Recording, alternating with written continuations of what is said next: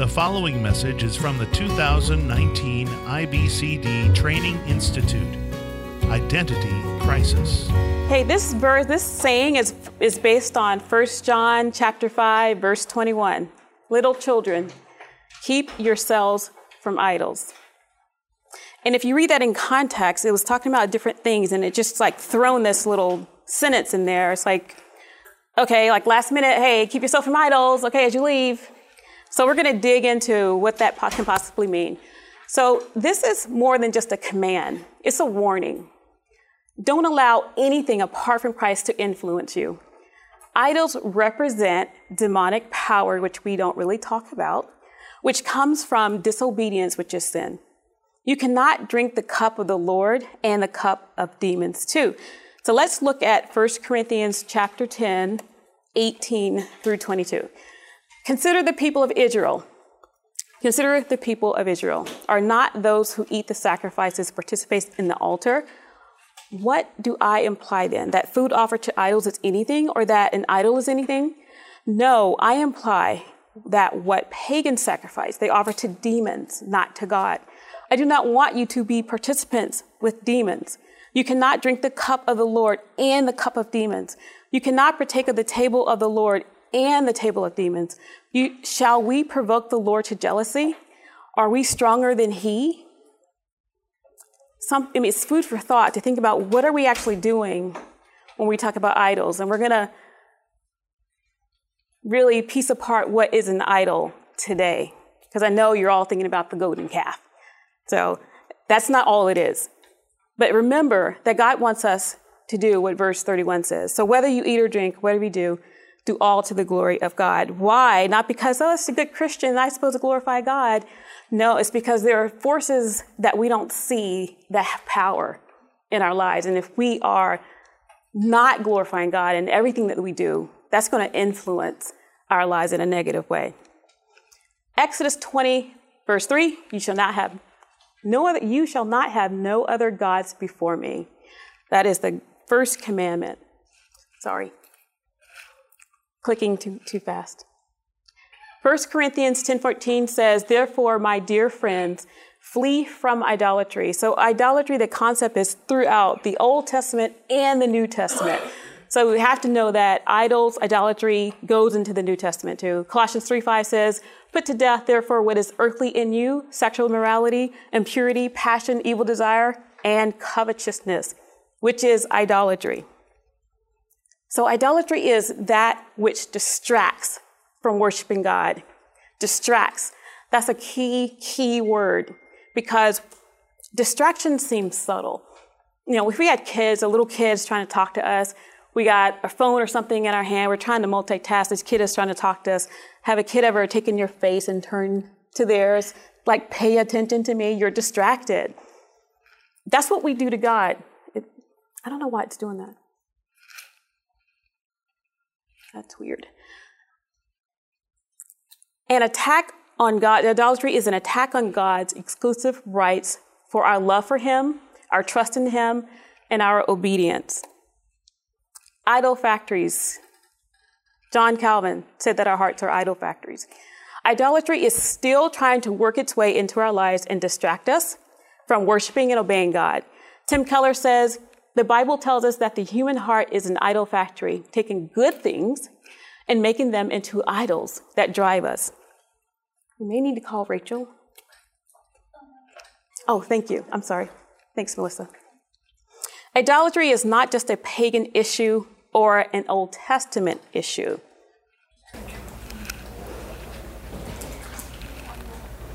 I was watching TV the other day, and this show comes on with these religious fanatics.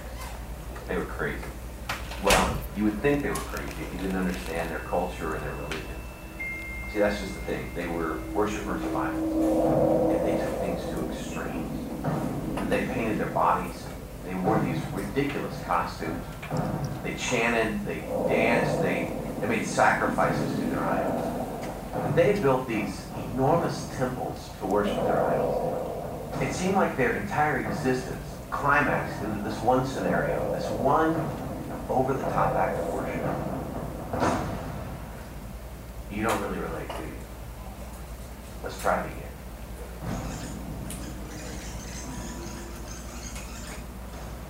I was watching TV the other day, and this show comes on with these religious fanatics. They were crazy. See, that's just the thing. They were worshipers of idols, and they took things to extremes. They painted their bodies. They wore these ridiculous costumes.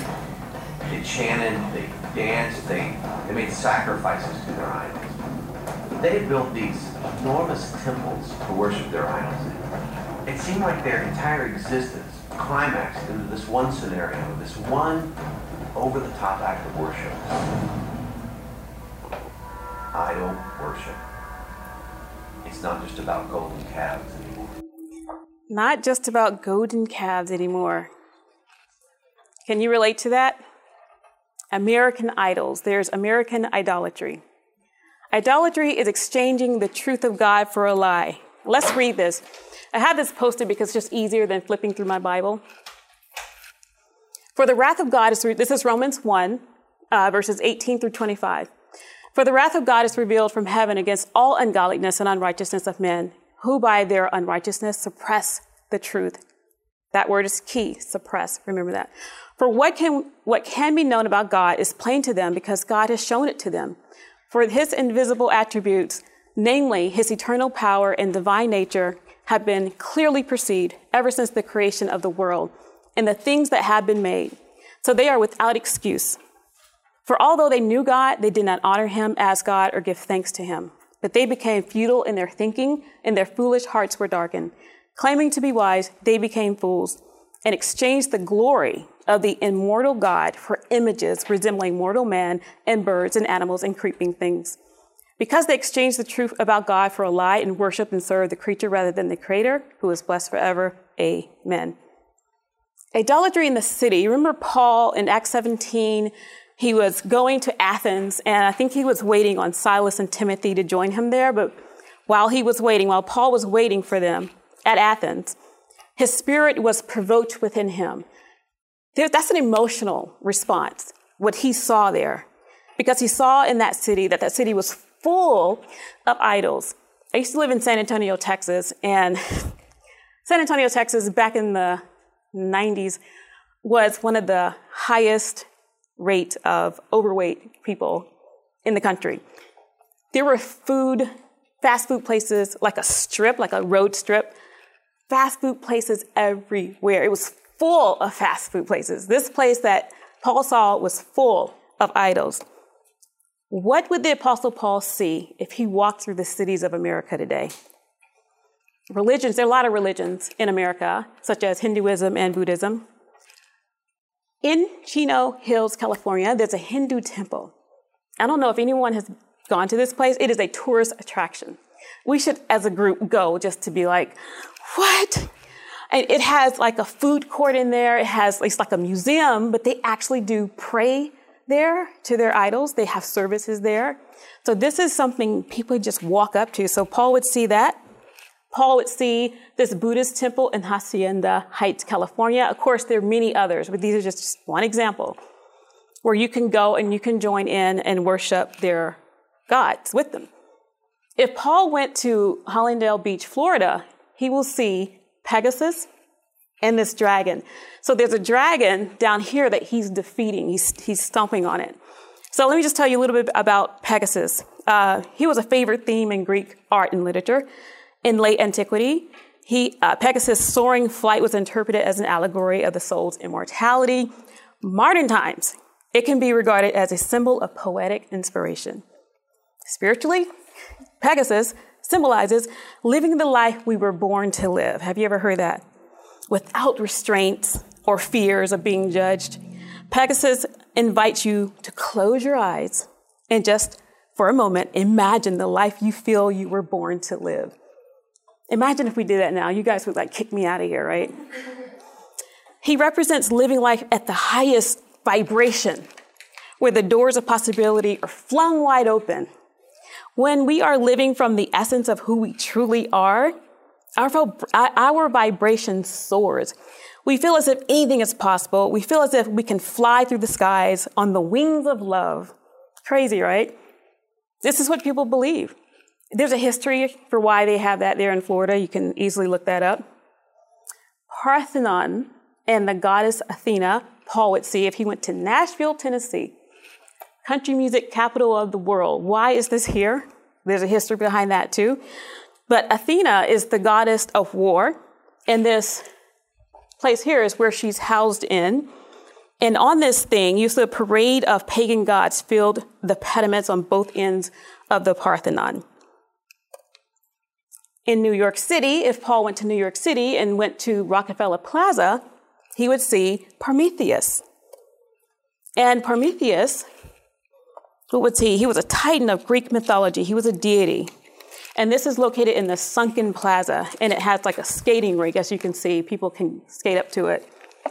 Behind the statue, there's an inscription that says, Prometheus, teacher in every art, brought the fire that hath proved to mortals a means to mighty ends. Mighty ends meaning enlightenment and achieving godliness. And Prometheus is also flanked by his creation, youth and maiden, and they are considered to be mankind. In other words, we are Prometheus's sons and daughters. That's where we came from. That's what that teaches. So anyway, idols of the heart. Was first mentioned that phrase in Ezekiel 14:3. Son of man, these men have taken their idols into their hearts and set the stumbling block of their iniquity before their faces. Should I indeed let myself be consulted by them? Definitely read that in context. This is God talking to the prophets. The elders are coming to the prophets to get some wisdom and insight, but they have idols in their hearts. So idolatry starts in the heart with our desires. The stumbling block is what they put, that's the temptation that they had to sin. They put it in their view. You know, they can see it. Maybe right now we can watch it on TV.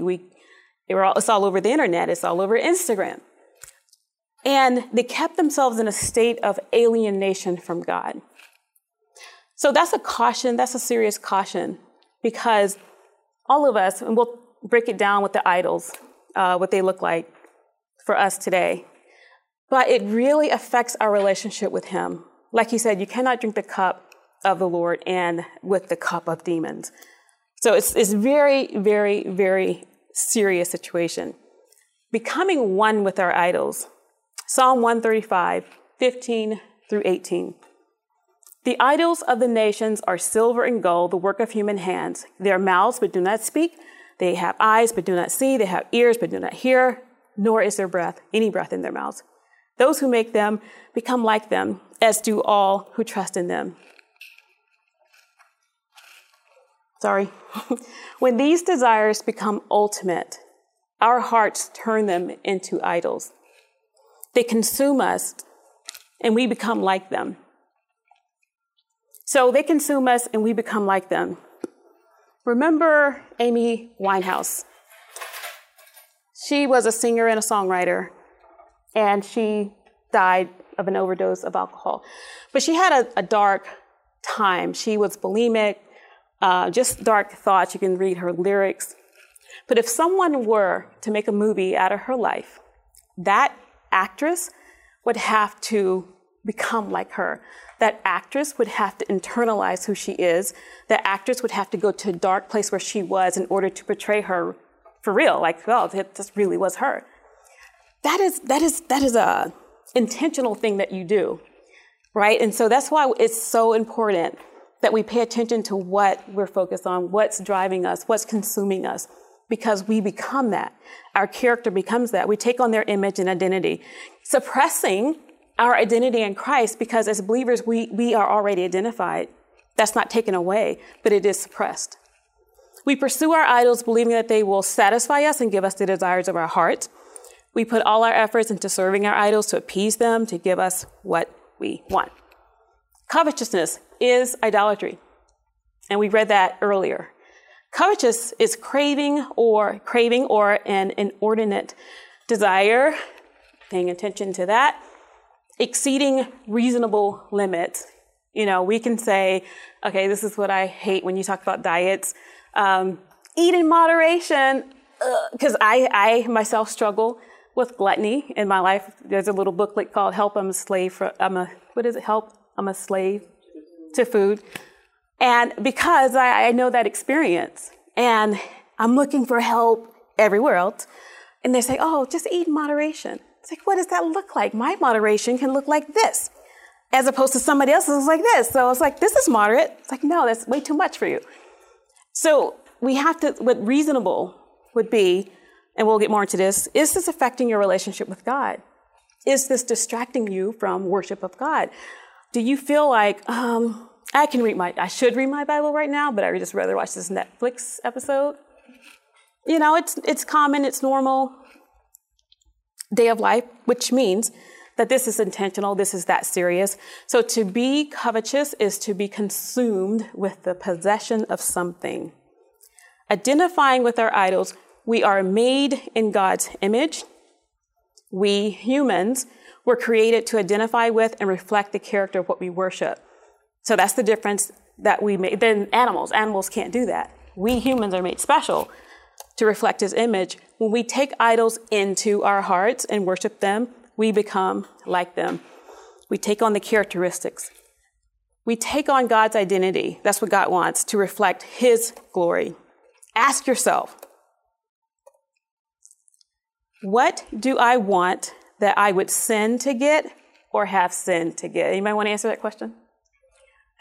What do I want that I would sin to get or have already sinned to try to get? What or who do I use to define myself? If Jesus wanted me to give this up, could I? You might, yeah, sure I could. But would you? Would you give that up? 4 core idols. If you look at your handouts, there are references at the end. David Pallison wrote an article on idols of the heart in Vanity Fair, where he mentioned these idols, 4 core idols. Tim Keller, in his book, Counterfeit Gods, he kind of mentioned that too. So let's go through that. The idol of power is power, approval, comfort, and control. The idol of power, the desire to obtain the capacity or the ability to direct or influence the behavior of others or the course of events. When you want that power, you want to be in control, you want to build your own empire, and that's your God.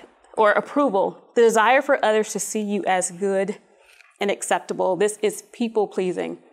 The idol of comfort, the desire to maintain a state of physical ease and freedom from pain or constraint. Is that my cue?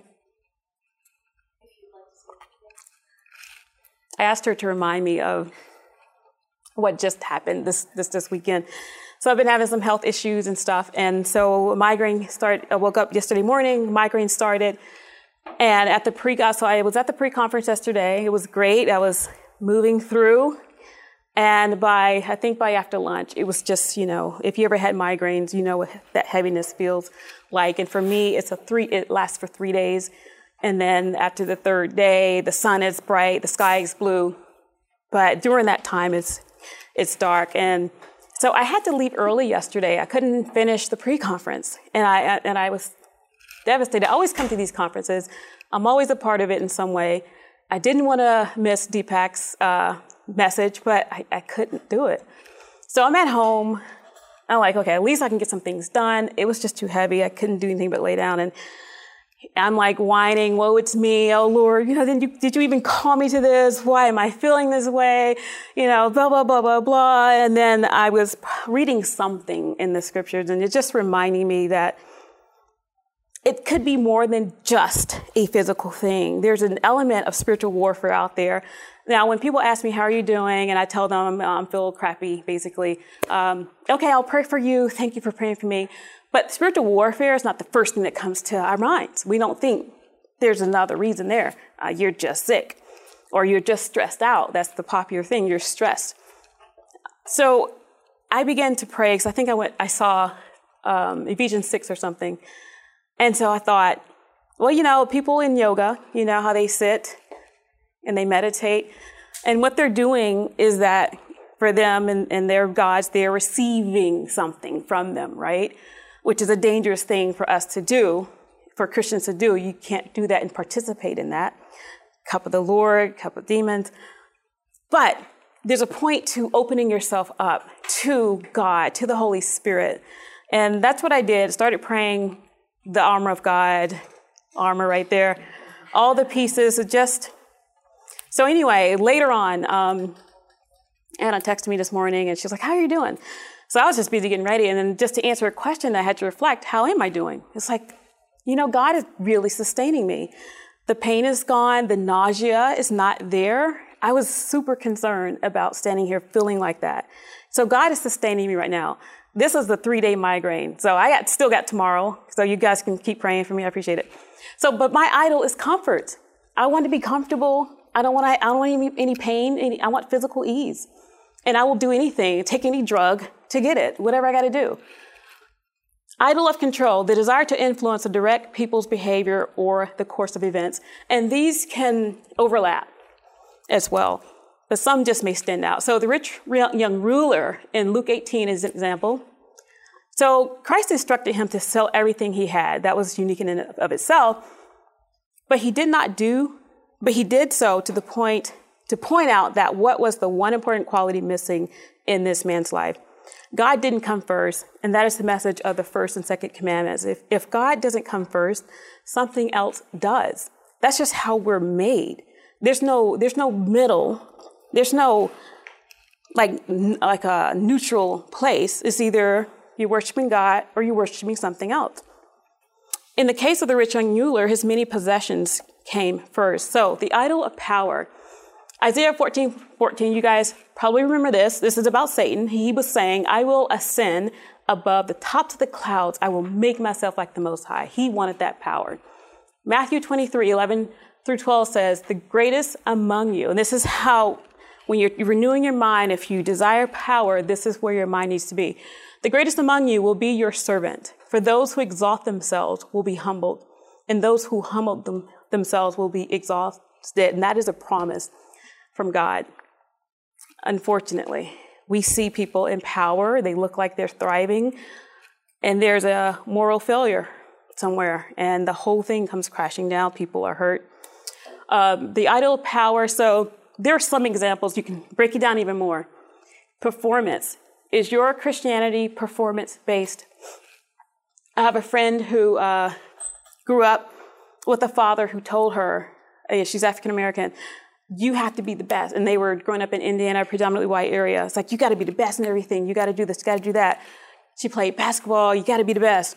And that was her understanding. That was her upbringing. And when she came to Christ, that same mindset was there. So anytime she's trying to follow the Lord, it's performance-based. It's like when I mess up, I can't go to God now because I got to get this right before I can go to God.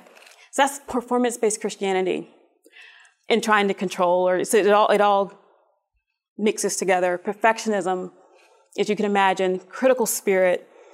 A person who has a critical spirit, they do try to have control. Let me read a little sample here.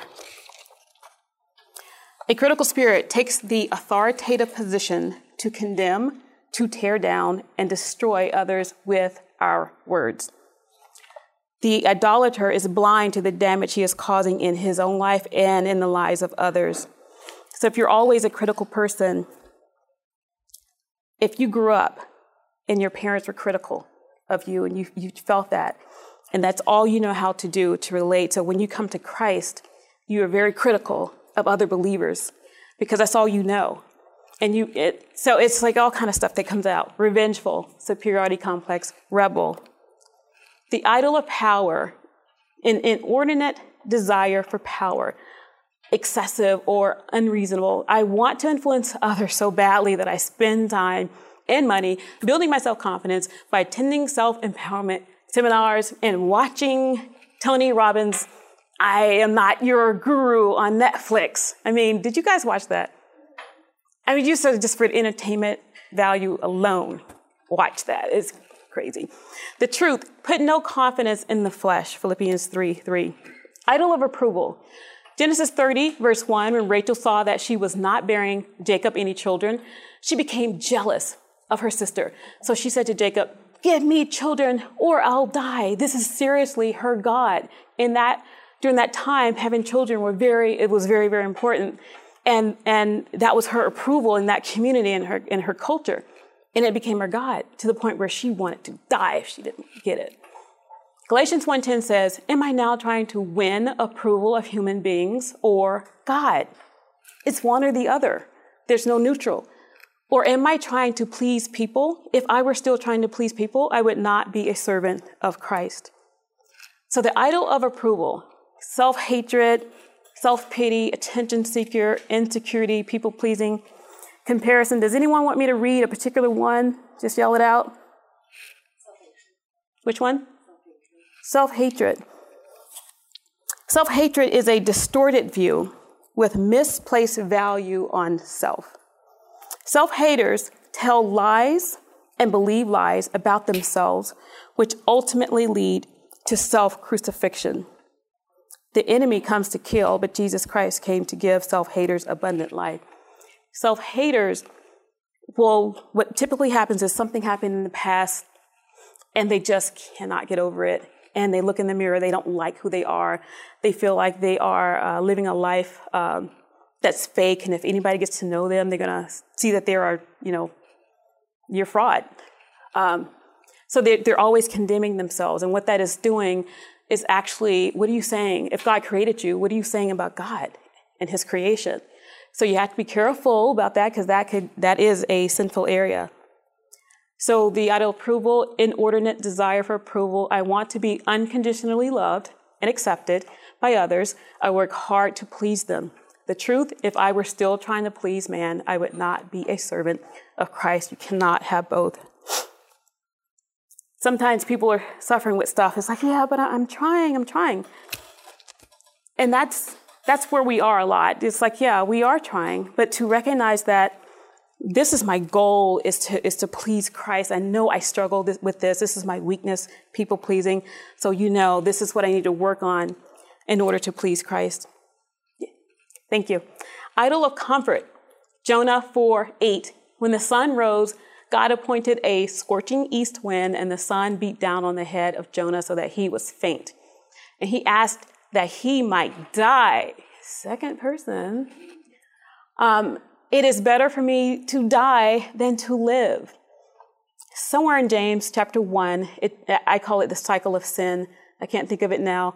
But when sin is conceived, it leads to death. I mean, that's the ultimate end. You don't survive, worshiping idols. It will kill you. That's their goal, to destroy you. They will not give you what you want. 2 Corinthians 1:3-4. Blessed be the God and Father of our Lord Jesus Christ, the Father of mercies and God of all comfort, who comforts us in all our affliction, so that we may be able to comfort those who are in any affliction with the comfort with which we ourselves are comforted by God. For as we share abundantly in Christ's sufferings, so through Christ we share abundantly in comfort too. Remember this, as we share abundantly in Christ's sufferings, that word suffering is going to come up again. And just know that we do share in his sufferings. Part of idolatry in the idol of comfort is to avoid suffering. Idol of comfort, convenience, self-protection, greed, laziness, escapism, cynicism. Which one you want me to read? Self-protection. The idol of self-protection violates the command to love others, right? If you think about it, self-protecting, you're protecting yourself, so you're keeping people out. I can't love her because she seems a little harsh. I don't want to go there. The idolater is ruled by fear and lack of trust in God's protection. True protection is found in the love of Christ. The love of Christ softens us. It takes away that fear of somebody trying to hurt us. It's like, oh no, I don't want to, that person, you grew up in a way that somebody treated you a certain way. And it's like, no, I don't want to get in those types of relationships because I was hurt and I need to protect myself. That stops you from doing what God is calling you to do. It hinders your relationship, your fellowship with him, because you're constantly resisting. It's funny, sometimes we wake up in resistance. We wake up resisting God. We don't think of it that way, but we wake up, I want this, I'm going to do this, whatever's driving you. Or we can wake up, and if you've ever been depressed, it's like, I don't want to get up, just put the covers back over my head. I'm resisting God, So the idol of comfort inordinate desire for comfort. I want ease and pleasure. I protect myself from things and people who can disrupt my desire. What if God called you to do ministry somewhere? I was like, well, it's a different country. I won't have my AC. And, seriously, it's as little as it gets. Truth, the true comfort comes from God. So this just says jealousy, anger, low self-esteem, criticism, doubt. This is his comfort zone, and he's trapped and imprisoned by his comfort zone. Sometimes worry is more comfortable because we know what that is, and we fear the unknown. Sometimes depression. I was in a 3-year depression. That was my comfort zone. I didn't want to see the sun shining. So a lot of things could keep us in our comfort zones. Idol of control. Matthew 18:29, his fellow servant fell down before him and begged him for a little more time. Be patient with me, I will pay it. He pleaded, but his creditor wouldn't wait. He had the man arrested and put in prison until that debt could be paid in full. He was controlling that debtor even when he had been forgiven. That was his idol. Proverbs 3:5-6, trust in the Lord with all your heart and do not lean on your own understanding. But God, it would be so much better if this was like, when you get more glory, if it worked out this way. It's like, I don't understand why you're doing that. I don't understand why I have migraines in the middle of this conference. Really? In all your ways, acknowledge him and he will make straight your paths. Amen. Idol of control, manipulator, complainer, worry, busyness. I want to read busyness because when I was studying this, it shocked me. It's like, oh, that's an idol of mine. Also, hypocrite, modern Pharisee, and instant gratification, busyness. So the devious goal of the busyness idol is to distract, is that word again, us away from God's still small voice. When you are distracted, you can't hear God. God doesn't scream at us. Sometimes he does lay us flat on our backs so that we can be still enough to hear. Sometimes the internet doesn't work. It's like, what am I going to do now? He allows things like that so that we can hear his voice. The noise of busyness wreaks havoc in our lives, rendering us spiritually anemic. Anemic brings in fatigue. You're just useless. We must choose the one thing necessary, and that is Jesus Christ. So the idol of control, I want everything to go my way so badly that I do whatever it takes to get what I want, even sinning. Puppet controlling people, manipulation. So you're manipulating people so that you are a control freak. Truth, nevertheless, not my will, but yours be done. So this is a chart that Tim Keller came up with and a little bit of adaptations that I did. So if you want to counsel yourself, counsel somebody else, this is a good chart. You can take a picture if you want. What we seek, if we're seeking power, we want success, want to win, want influence. What price are you willing to pay with this idol? You're willing to be burdened by the whole responsibility of this empire that you're building. Think of the Ponzi scheme guy, went to prison. What's his name? The recent one, Madoff. So if you listen to his interviews or whatever, he knew what was happening and it was growing and growing, but he had his whole family involved and he was very much a burden to the point where it was kind of a relief that he got caught. It went off. It's okay. So the greatest nightmare is humiliation for someone seeking power. How others feel. Other people feel used by you and abused by you. The problem emotion could be anger, envy, could be a lot of things, but examples of anger, envy. The sin, you lie, you cheat, you steal. Approval, you want love, affection, and relationship. Price you're willing to pay, less independent. You're needy and you're always trying to, think you're dependent on everybody else. I can't venture out. I can't get my own place. I can't, go and get this job. I can't move to this city. Greatest nightmare, rejection. If I don't please them, they're going to reject me. If I don't acclimate to their culture, I will be an outcast. How others feel, they feel smothered. The problem emotion, cowardice. You're faint-hearted. And what happens, you can commit adultery because you're fixated on getting the approval of somebody you shouldn't get approval of, and it can lead to that. And also fornication, you just get into relationships that you shouldn't get into. Comfort, privacy, lack of stress, ease, freedom. This is mine. Price I'm willing to pay, reduce productivity. Well, I wouldn't say reduce productivity. I would just say I'm just pacing myself, And, relationships. I love relationships, but I'm an introvert. So when I'm out, this takes my energy, but I get energy when I'm by myself in solitude. Extroverts are the opposite. They get energy with lots of people, and they do not necessarily like to be alone. So greatest nightmare, stress demands, yes, because my doctor is saying, you have fibromyalgia because you're stressed. Okay. How others feel, they feel hurt, if I'm not responding or if I'm not building this relationship up more. Okay, probably emotion, distress, boredom. Am I in the right place? Yeah, boredom. Some people, I don't get bored, but some people get bored. That's just meaning that there's a disinterest in the things of life. It's like, I don't know, I don't want to do that. That's not my interest.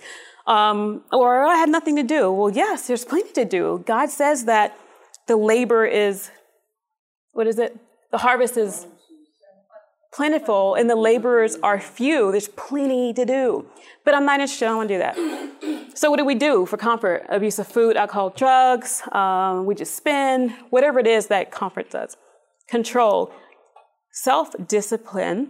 We want certainty. There are standards there. Price that you're willing to pay. Loneliness. Spontaneity. Greatest nightmare. Uncertainty. Well, I don't know what's going to happen right now. I need to have my whole life planned out. How others feel. Others feel condemned because you're controlling them. You're manipulating the sin that comes out. You have anxiety and depression. You manipulate people or circumstances by deception. You do whatever you can do to get that control. So keep yourselves from idols. How do we do that? Well, first of all, we need to still renew our minds here. Harsh reality is that our idols fail us. They make us blind to sin. That's true. We can't see it unless we're searching, like we're open to the Holy Spirit and stuff like this conference. We become disappointed, frustrated, and fall into despair. When things don't turn out as we planned, we feel stuck in life and can't seem to move forward. We find ourselves lying, manipulating, coveting, getting jealous and angry, desperately trying to change our circumstances. We blame God for not fixing it. God, it's your fault. Why I go to church, I Bible study, blah, blah, blah. Why aren't you doing this for me? We cannot see the truth, and we become spiritually powerless and emotionally empty. We wonder, why am I depressed? I have everything in my life right. Why am I sad? Our idols block the enjoyment of God's love and forgiveness. If you are eating junk food and sugary stuff all the time, that salad is not going to look good to you. That salmon and asparagus is not going to look good to you. But if you're not enjoying all this other junk stuff, you're going to oh, this is the best salmon and asparagus ever. Right? So, it really has to be that intentional in our pursuit of God and our relationship with God. Keep yourselves from idols. 1 Thessalonians 1, 9 and 10. For they themselves report concerning us the kind of reception we had among you and how you turned to God from idols. There's no neutral in between. To serve the living and true God and to wait for his Son from heaven, who he raised from the dead, Jesus, who delivers us from the wrath to come. So what is it? What is it we are to do? Turn from idols and turn to God. Why? To serve the living and true God. And what is the aim? To wait for his Son from heaven. Who thinks about that? This is not on our mind to think about heaven, but when suffering comes in, we began to think about that a little bit more instead of, and you can appreciate that as a comfort idol. If I'm constantly trying to get comfortable, I'm not going to see this. I'm not going to see the beauty of Jesus Christ coming from heaven because I'm so focused on me. My life is not my own. This is one of my favorite verses, Galatians 2:20. I have been crucified with Christ. It is no longer I who live, but Christ lives in me. In the life I now live in the flesh, I live by faith in the Son of God, who loved me and gave himself for me. Renew your minds. I must reorient my thinking about who I am and who God is.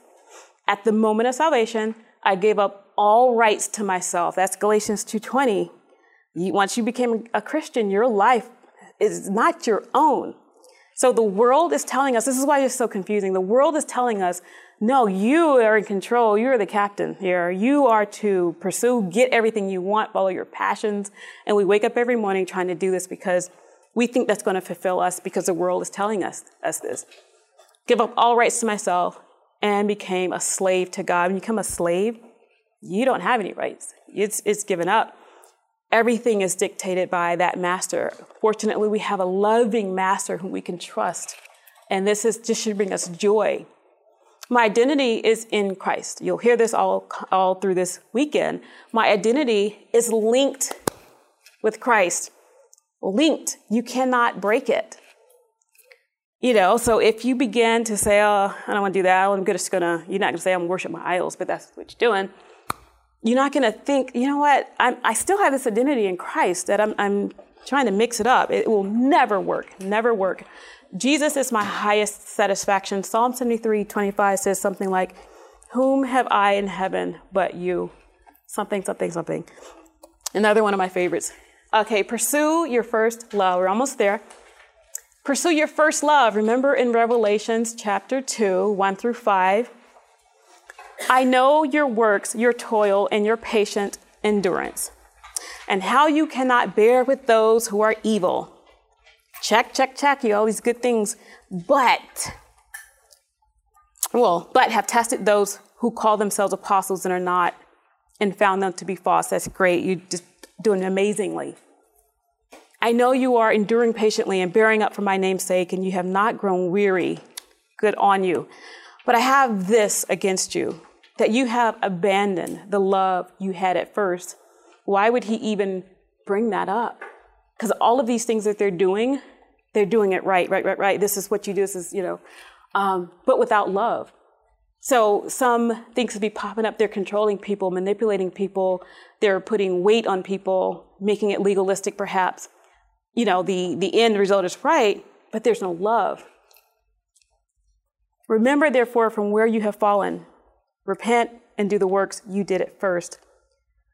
Because usually when we come to Christ in the beginning, it is out of this love relationship, initially, that we feel it's an emotional experience.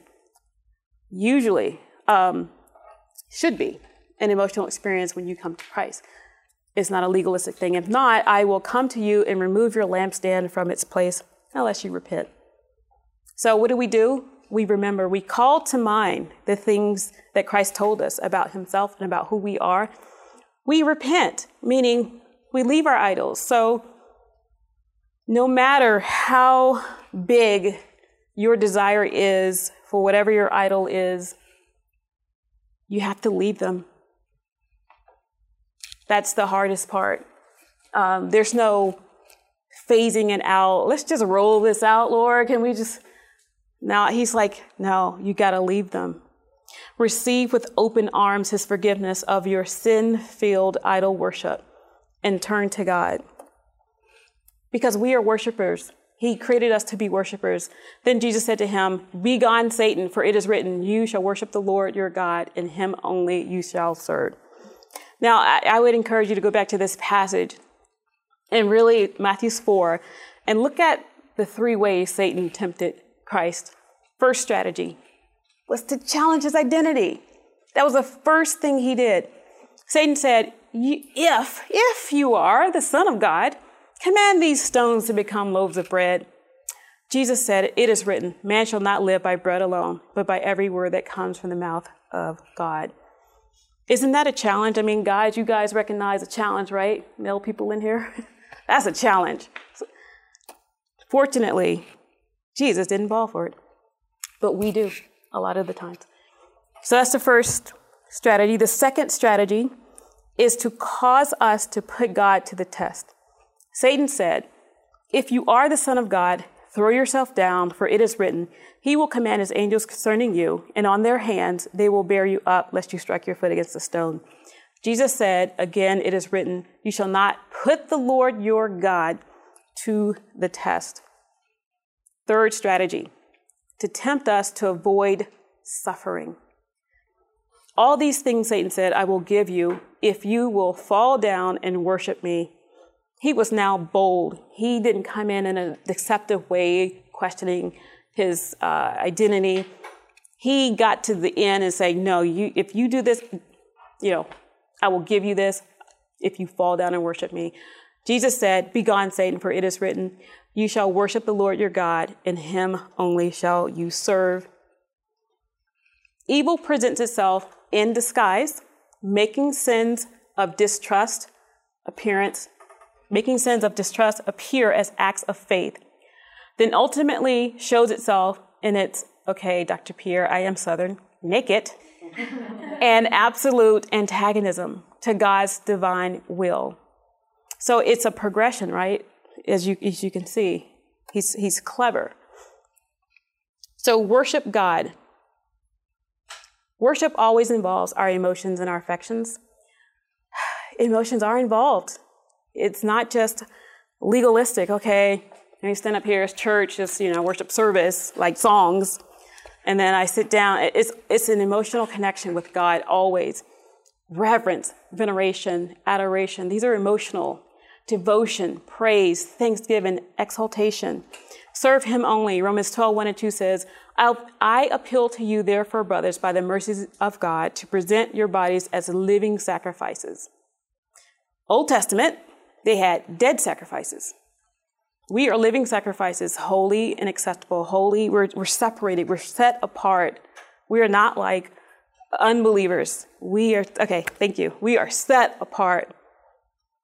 Acceptable to God, which is your spiritual worship. Do not be conformed to this world, even the subtle things of this world. And it's hard, but if we keep ourselves in the fellowship of other believers, with church, whatever, you guys are here. This is a great time, to help stay away from the world. But be transformed by the renewal of your mind, that by testing, you may discern what is the will of God, what is good and acceptable and perfect. Matthew 4:10, the gospel expels the idols from our hearts. So there is hope. There is hope when you put all you need is faith in Jesus Christ. Because we have been crucified with Christ, our lives no longer belongs to us.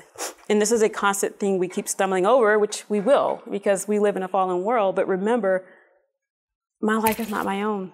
Our intimate union with Christ enables us to live as this life by faith without bowing to idols. Our inordinate desires of power, approval, comfort, and control lead to spiritual dissatisfaction. Even if you think that, no, this is going to give me satisfaction, I'm going to keep going for it. You're deceiving yourself. You're lying to yourself. It's not going to give you what you want. They can never give us the ultimate desires of our hearts because they are useless idols. They can't see, they can't hear, they can't talk. If we commit ourselves to idols, we become like them. If we commit ourselves to Jesus Christ, we will reflect his glory. Let us repent of idol worship. Remember, the altar is here. Throw your idols up here. And turn to worship the truth. Turn to true worship of Jesus so that we become like him. Let me pray for us. That is it. Heavenly Father, I thank you so much for this opportunity to share with my brothers and sisters in Christ. Lord God, help us with the idolatry that is rampant in our hearts, that is rampant in this world all around us, and that we have an enemy who is tempting us all the time to worship our idols. Father God, I pray that you give us the faith to believe in you, to trust you, and the ability by your Holy Spirit to obey you. Protect us from Satan's schemes. Protect us, Lord, from our own selves. Help us to die to ourselves so that we may live for you, whether we eat or drink, whatever we do, that we may live for your glory. In the name of Jesus, I pray. Amen. Copyright 2019 IBCD. All rights reserved. More free resources are available at ibcd.org.